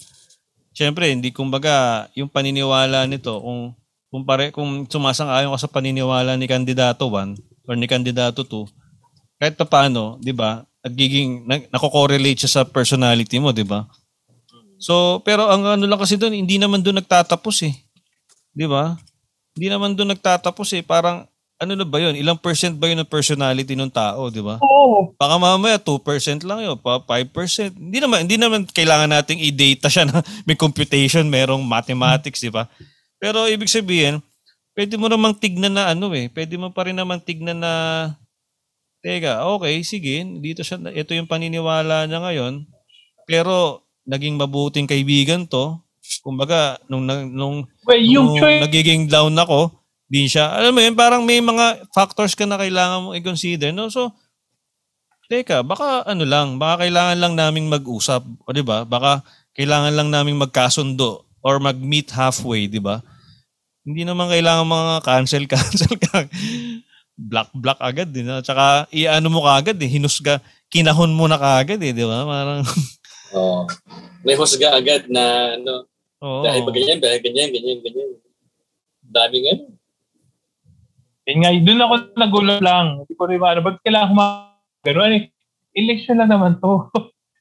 Hindi naman maaaring lang, pero mahalaga to para sa Pilipinas. Pero hindi siya gano'n kahalaga para magsiraan tayo ng mga mag-burn tayo ng bridges natin. Kahit mong hindi malalim yung pinagsamahan ng nasa yung mga kasapi mo sa social media, hindi ko lang makita na sapat na dahilan yung magkaiba kayo na i-cancel mo, di ba? Yun lang yung aking anong dynamic, dynamic na iba kasi talaga eh. Kung hindi ka sang-ayon, may mas substantial opinion mo, pag-usapan natin. O, pag-dialogue tayo, ikwento mo sabihin mo sa akin bakit ganyan. Makinig ka kung bakit ito yung gano'n ko. Yun. Okay. O, maaaring at the end of the call, hindi tayo magtutugma pa rin. Pero at least, nalagaling na. Diba? Nalaman kung saan galing, diba? Kumbaga, dialogue. Ayos communication. At saka, ito sorry medyo kumingi ako dito. Ano ba kayo? Hindi, para gusto ko sabihin sa mga gumagawa niya, hindi yung bagets ang eleksyon. Ang eleksyon, kailangan madami kayo in-announce, mangka-cancel kayo, kaliitin niyo yung mundo niyo. Paano kayo makakaikayat ng makakakumbinsi na tawag dito ng mga boboto sa gusto yung kandidato kung buburahin sila sa buhay niyo. Di ba? Sa bagay, may point nga kasi. Kaya sabihin mo, kinancel mo yan, counted as one vote pa rin. Di ba? Di naman porket kinancel mo yung tao, di na siya makakaboto eh. Misguided. Hindi niya alam. Mali mo, kung kinausap ko pala, dialogue, mali mo may naitawid ka. Mali mo, may punto ka pala, natin mo. Hindi, sinara mo na eh. Yun na naman eh. Sinat off mo na eh. Siguro kung kakakilala mo lang sa bar, baka pwedeng wag mo nang kalilanin pa. Di ba, alam mo yan, last na to, hindi na kita nakakausap eh. Pero kung ibig sabihin, yung parang, lang din naman yan eh, paano kung ito nga, syempre may mga, di ba, kaibigan mo na ng matagal eh, o kaya kakilala mo na, o kaya natulungan ka nito in a way dati. Alam mo yun. In short, may pinagsamahan na kayo. Yun. In short, may pinagsamahan. Kung may pinagsamahan na kayo, bakit, di ba, lalo na ngayon, di ba pa ba sapat yung pandemic para ipamukha sa atin na bawat pagsasama eh, mahalaga. Kasi anytime pwedeng mawala yan. Tapos, winawala mo na ng... Minamadali mo yung pagkawala. Dahil lang sa eleksyon. Dahil hindi kayo nagkakasdo virus nga, hindi, yung virus nga, hanggat maaari, hindi mo hinahayaan yung virus mawala yung taong pinagsamahan kayo, di ba? Tapos, sa eleksyon, hayaan mo. Magsisiraan, di ba? Kumbaga, alam mo yun, dialogue, kung hindi naman lahat naman yan papag-uusapan eh, di ba? Sa maayos na paraan. Hindi naman kailangan gumamit ng mga nakaka-down na salita eh. Kasi minsan yung mga gumagamit pa ng mga ganon, ibig sabihin kaya sila gumamit ng ganon kasi yung argument nila hindi na ganon kalakas. So ibang weapon na yung ginagamit nila, di ba? So alam mo yun, na tayo, kumbaga stay lang tayo. Tingnan natin, share tayo ng information. Hindi naman porket nag-share ka ng information sa isang tao, mababago mo na kagad yung isip niya eh. Pero kapag nag-share kayo ng information, nagpalitan kayo ng information, andun yung hope na na baka pag uwi nito, pag magkahiwalay na kayo, maano mo yung isip niya. Di ba? Yung parang makalabit mo, hindi not necessarily mabago ka agad, pero meron na siyang bagong i-consider. Meron na siyang bagong angulo na tinitignan, di ba? So, pero kung kinancel mo na siya, edi wala na kagad yung angulo na yon. So, hanggang matapos na, yun na lang yung angulo niya. Hindi mo na siya binigyan ng pagkakataon magkaroon ng iba pang angulo na pwedeng i-consider. Di ba? So, ewan ko, parang wala, kumbaga ewan ko, sobrang grabe lang talaga nung nagugulat din ako na may nakagulat. May ganung dynamic na yun talagang. Meron ba, parang okay. There's, siguro, pag-usapan na lang natin yung yung cancel culture o yung mga ganyan. Kasi nakita magandang paksa din na pag-usapan. Pang yung, ano yun, pang buong episode. Oo, di ba nga, muntik na tayong muntik na nga tayo, pupunta na sa bagong episode. So na po ang bagong episode na ngayon. Ayun. Balik tayo sa election. Balik tayo. Yes, well, election pa rin naman, pero yun nga, ito lang kasi kaya natin natalakay din, isang, tawag dito, isang hindi maiwasang makita na talaga dynamic ko yung cancel culture na yan. Anyway, tapos tawag dito, sige, given na yun nga, yung ating standards na pag-usapan natin, nakita natin yung dynamics ng election, ganyan. May point ba sa buhay nyo na feel nyo parang nasayang, parang may sense pa ba itong pagboto ko? Or tawag dito, baliwala ba itong pagboto ko? Meron ba sa inyong nakaranas nun? Ako, aminin ko, may mga panahon na ganun. Alam ko nga, yun nga 'di ba sabi mo dati ikaw hindi naman umabot sa point na kailangan mo mag-register ulit. Umabot ako sa point na kailangan ko mag-register ulit. Ikaw ba? Oo. Kumbaga, wala hindi ko alam. Pero parang kasi, syempre, nagkaroon ako ng panahon sa buhay ko dati. Pero medyo bata-bata ng early 20s to mid. Di ko alam. Basta, yung medyo, ang feeling mo, ang angas mo na rebelde ka. Hindi naman rebelde na may arman. Ibig sabihin yung parang wala kang indifferent ka sa nangyayari sa bansa. Na parang tayo na mas marami akong issue sa buhay ko. Parang may ganun na nawalan ako ng pakialam sa ganyan-ganyan, sa mga ganyan. So, hindi ako bumoto. Tsaka yun nga kumbaga bukod sa natalo yung yung kandidato ko, tapos yung nanalo medyo hindi ganun kaganda yung naging outcome, tsaka alam mo yun, parang yung issues, parang nagkaroon mas maraming issue, ganyan-ganyan. Imbis na sabihin ko na, di ba, sabi ko sa inyo, parang kulang na lang gumanon ako sa buong Pilipinas na, kasi natalo yung kandidato ko, tapos, di ba, sobrang immature Pero, umabot ako sa puntong ganun na, pero, yun nga, hindi siya magandang, hindi siya magandang attitude, kasi nga, tulad nga nung nabanggit ko kanina, every vote counts talaga. Totoo yun. Well, ako rin naman, may karanasan na ganyan na tawag dito. As in, sa'yo, hindi nanalo yung binoto mo. Ako, yung binoto ko, tapos na-disappoint ako dun sa binoto ko. Na-disappoint ako talaga na, siyempre, nandun yung tipong, walang bahid ng korupsyon. Nasa magandang pangalan, nasa magandang ka, nasa malinis na nasa good side. Good. Binoto ko. Ba't ganun? Nasa good, pero bakit? Nasaan yung malasakit? Hindi ko nakita yung malasakit sa tao. Yung tawag nito, dumaan yung mga kalamidad, dumaan yung hindi maganda pangyayari sa atin. Bakit parang hindi ganun hinandle ng maayos? Hindi ganun yung pagtugon. Hindi ganun yung response. Parang, ewan ko. Well, masasabing, sige sa ibang sa ekonomiya, tingin ko umayos, gumanda yung dolyar. Pero yung mga Pilipino na may kagyat na pangangailangan, hindi kagyat yung tulong na nakukuha nila. Hindi immediate yung response na yung help na binibigay sa kanila nung administrasyon na yon. Ayun lang, doon ako na-disappoint. Kaya which compelled me na ibahin yung yung parang pamantayan ko which is sinare ko kanina. Yun. Di ba?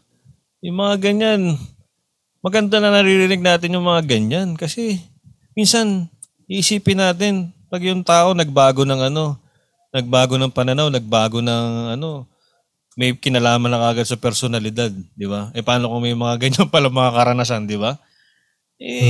Kumbaga, pwedeng political din pala yung kumbaga may pala mga ganung experience. So, importante talaga na nag-uusap tayo, di ba? Yung mahinahon na usapan. Diba? Hindi yung kagad. Ikaw, Pabs Dan, sa Simula nung staff elections. Staff elections. Ay, di wala. Grabe ka naman. Year 2000 din pala. Magkakasabay pala tayo. Sige. Sabay na, magkasabay. Ikaw, nakaranas ka ng gano'n? May point naman din na may points up sa buhay na nanghihinayang. Nanghihinayang in a way na parang nagsawa na, ganun. Parang ibaboto ko to, hindi mangyayari, ibaboto ko to. Parang wala nangyari. Parang hindi naman naka-experience ng major change. Or probably, I'm not just listening to, baka hindi na ako nakikinig sa mga news. Ayun. Pero sa ngayon, na-realize ko na sugal talaga siya. Isa siyang sugal. Na ikakast mo yung vote for that person. Kaso, hindi mo alam ang future eh. Diba? So parang talaga no? Hindi mo talaga din pwedeng iasa lang dun no? So mag-rely ako dun sa sa objective niya ngayon tsaka yung vision niya. At dun ko na lang isusugal ko ano yung vision niya. Sana ituloy niya. Diba? Kaya palagi na narinig, sana gawin yan, sana matapos niya yan in 6 years term, or else it will be another 6 years, di ba? So, yun lang talaga yung nakikita ko. Di ba? At saka yan di ba, pag bumoboto tayo sa natin, mga bago-bago, baka pag ito binoto natin. Kunwari, binoto natin to. Hindi nanalo yung iba. Natapos, baka itong isang ibuboto natin, magiging may improvement. Pero teka, wala improvement. Pero baka ito sa susunod magkaka-improvement. Pero teka, bakit parang wala? Bakit parang tuloy-tuloy? Tapos, ang mas nababalitaan ko yung mga hindi magaganda kaysa doon sa maganda. Diba? Nung usap minsan, nababalitaan mo yung mga skandalo, nababalitaan mo yung parang pag-aabuso ng kapangyarihan niya. Kaysa doon sa maganda. Well, honestly, dito lang mga bandang huli ko naranasan na may mga magaganda nangyayari. May hindi rin magaganda. Mas balance. Talaga, wala eh. So, doon na parang, may sense pa ba tumuboto ako? Yun yung naging dito yung tanong eh. Pero happy naman ako na hindi ako nag-sided kung hindi ako nag-lose ng hope sa natin, di ba? Maaaring hindi siya perfecto, pero atin to eh. Kumbaga, meron tayo nito eh. Parang, natin to, parang pagkakataon natin na may boses yung ating opinion, may boses yung sino man yung way na para masabi na ito yung say namin sa bansa natin. Yes. Tama. So, doon papasok kung bakit talagang importanteng bumoto, no? Yun yung yun yung unang mo eh. Yun yung unang contribution mo eh. 'Di ba? Kasi eh, 'di ba nga sinasabi natin kahit sino iboto parang wala namang 'di ba? In a way parang medyo totoo siya kasi nga hindi naman din hindi rin naman kaya nung administrasyon, 'di ba?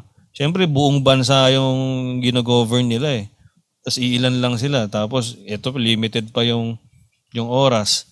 So kailangan talaga ng tulong nung taong bayan talaga. Individually na alam mo yun. Kailangan talaga gumawa ng sariling mga sabihin natin kahit maliliit na steps lang na para tulungan yung administrasyon kung sino man 'yan, 'di ba? Kung kandidato mo man 'yan o hindi. Kailangan kailangan sama-sama, yun talaga sama-sama talaga para magkaroon ng changes eh. So, kailangan talaga every Filipino talaga kailangan mag-contribute. And yung unang contribution is yung pagboto. Di ba? Yun yung unang mong contribution eh. Na tsaka doon mo rin masasabi kung may pakialam ka pa sa bansa mo eh, di ba? Kasi, di ba, tulad ngayon, mas madali na yung election. Mas mabilis na. Diba? Parang halos wala ka ng excuse eh para hindi bumoto eh, di ba? Kailangan mo na lang pumunta. Pupunta ka na lang eh. Kumbaga halos online na lang. Baka nga hindi natin alam kung magiging online na rin ba yung pagboto. Pero parang hindi pa yata eh. Pero ibig sabihin, medyo in a way, mas convenient na kaysa dati. Kasi dati talagang pila, talagang ang daming steps, di ba? So, ano natin yan? Kumbaga, gawa natin ng, paglaanan natin ng effort yan na bumoto tayo ngayon. Yeah. So, napakaganda ng mga input natin. Alam ko, mas marami pa tayong gusto i-share. Marami sana, kung dito sana yung iba ating mga kapabs, marami pa tayong narinig na input na pwede natin, oo nga. Oo, di ba? Pero, yeah, tawag ito, ang pinakasiguro, kasi sisimulan ko na magbigay na tayo ng mga pabaon natin. Oo, sige. Kasi, pero bago pa i-introhan ko lang na, parang gusto ko i-recap sinasabi ko kanina natin na sa dami din ng information na dumarating, kailangan try natin hasain na i-analyze natin yung mga dumarating. Hindi lang yung ang ganda pakinggan tungkol sa kandidato, parang i-embrace na natin yun na yun na yung gospel truth. Baka hindi. So, suriin pa rin natin. Yun, tsaka mahalagang tignan na natin na ito, election man to, pero bigger picture, ano tayo sa bawat isa? Paano tayo makisalamuha sa bawat isa? Diba? Kailangan yung tayo magiging instrumento para magbago yung bansa. Huwag natin hayaan yung election na magbago sa atin. Pero anyway, ano maganda nga may bibigay yung pagbaon? Ikaw mo na pabita. Simple lang. Kung boboto or meron kayong iboboto na kandidato, yung naano mo na. Wait lang. Nandun tayo. Ibang episode yan. Hindi pa nakaka-move on sa huli. Nawala tuloy ako. Na-research mo na o na-research? Hindi, na-research mo na yung katauhan niya, yung background niya, yung belief niya. And syempre, kung boboto ka, hindi dahil sa binoto kasi niya to kasi marami sila doon. Kasi nga, mukhang okay to, marami sila. I mean, pag marami kasi sabihin, okay yun na. Doon na lang ako, sige, go. Diba, parang, bandwagoning, you have your own mind, Kung marami sila daw, sige, but you have your own mind. Kung pupoto ka, buo sa loob mo na, okay, na-research ko to, at ito yung tamang iboboto ko. Ganun. Diba? Yun naman sa. Thank you. Thank you, Pops Dan. Ikaw, Pops. Ako siguro ang magiging pabaan ko lang sa mga sa mga bagong boboto ngayon. Siyempre, kaya ka bagong boboto kasi kabataan ka. So, talagang kailangan ingat. Ingat sa unang-una, ingat sa pagkalap ng mga information. Yun nga, tulad ng pinag-usapan namin kanina. Kung kaya mo ng mga 5 sources para makumpara mo, para ma-weigh mo kung ano yung totoong background nung kandidatong napupusuan mo, as much as possible, ingat sa pagkalap ng information. Pangalawa is ingat din sa pagbibigay ng information. 'Di ba? Minsan kasi yung opinion natin, 'di ba? Tulad nga niyan, minsan i-incorporate kaagad sa personality, 'di ba? Lalo na kung masyadong personal ka magbigay ng impormasyon. Halimbawa, nilalagyan mo kaagad ng mga ng mga pangungutya, nilalagyan mo kaagad ng mga kung ano-ano kumbaga hindi masyadong paano mo masasabi masyadong personal na yung mga salita na ginagamit mo. So hindi maiaalis na na ma-incorporate sa personality mo yung opinion mo. Kaya ibig sabihin kumbaga ingat lang din sa pag-share ng mga information. Kasi para magkaroon pa rin ng magkaroon pa rin ng thin line between dun sa opinion mo sa kandidato sa election doon sa mismong personality mo, doon sa mismong kung sino ikaw mismo, 'di ba? So, yun sa akin.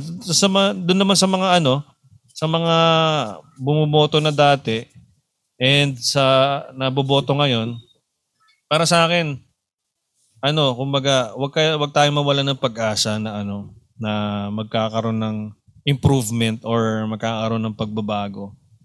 Kasi naman yan pagka tinanggal mo na yung pag-asa, wala na Wala na. Ano pang ginagawa natin dito? So, hanggat nandun pa rin dapat, boboto tayo na nandun pa rin yung pag-asa natin.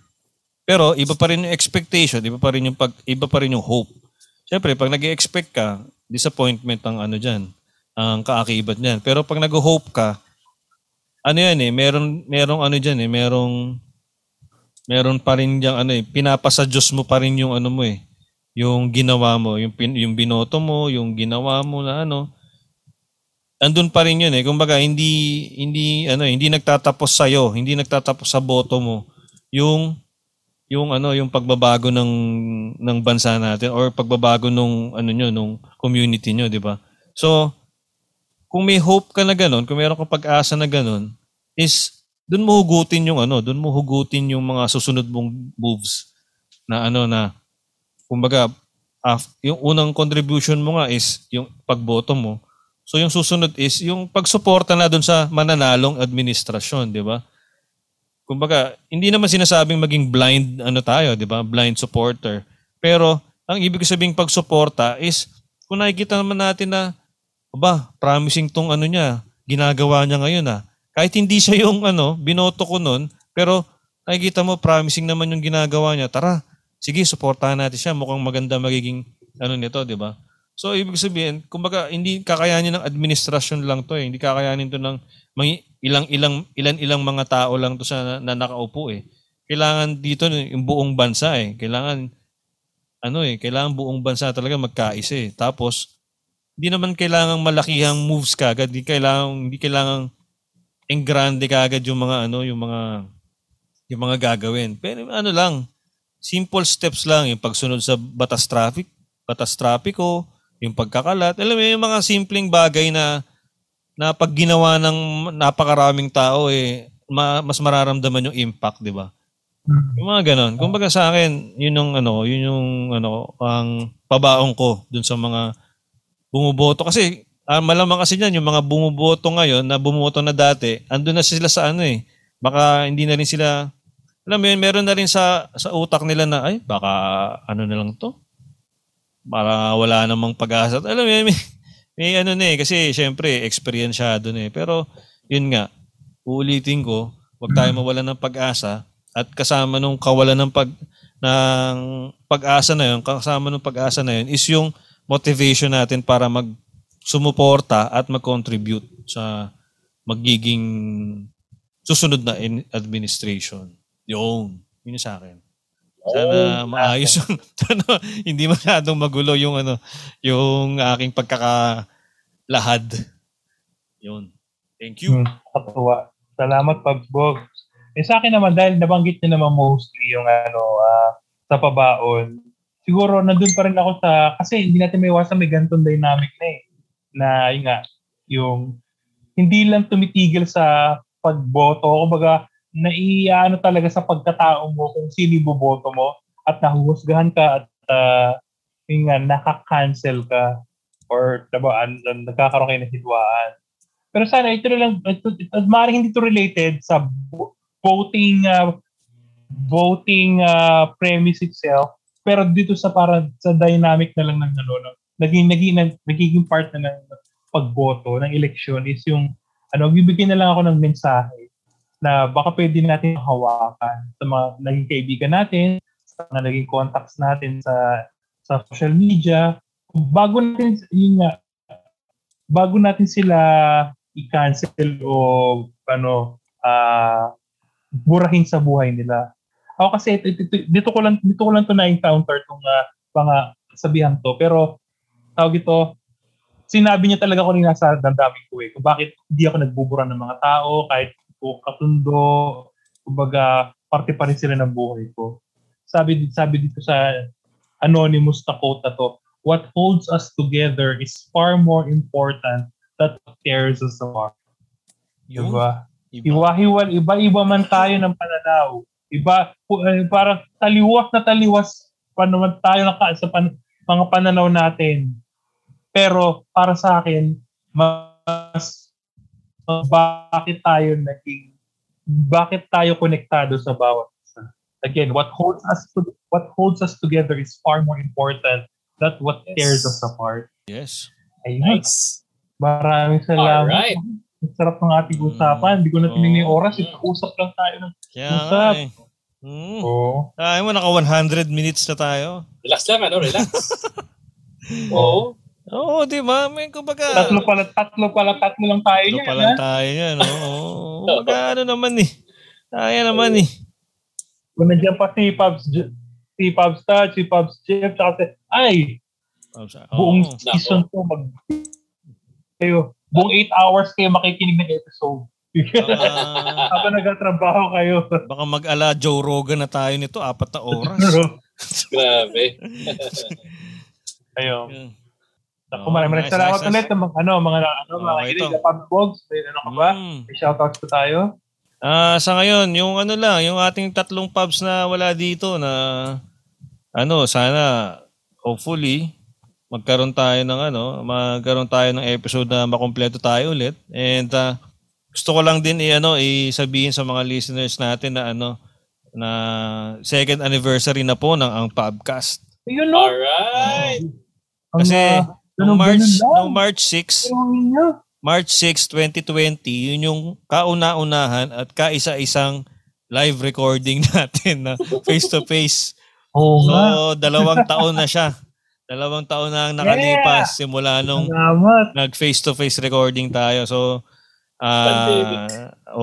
tapos pagkatapos nun, wala na, pandemic na eh. Buti nga, naituloy pa natin tong podcast natin eh.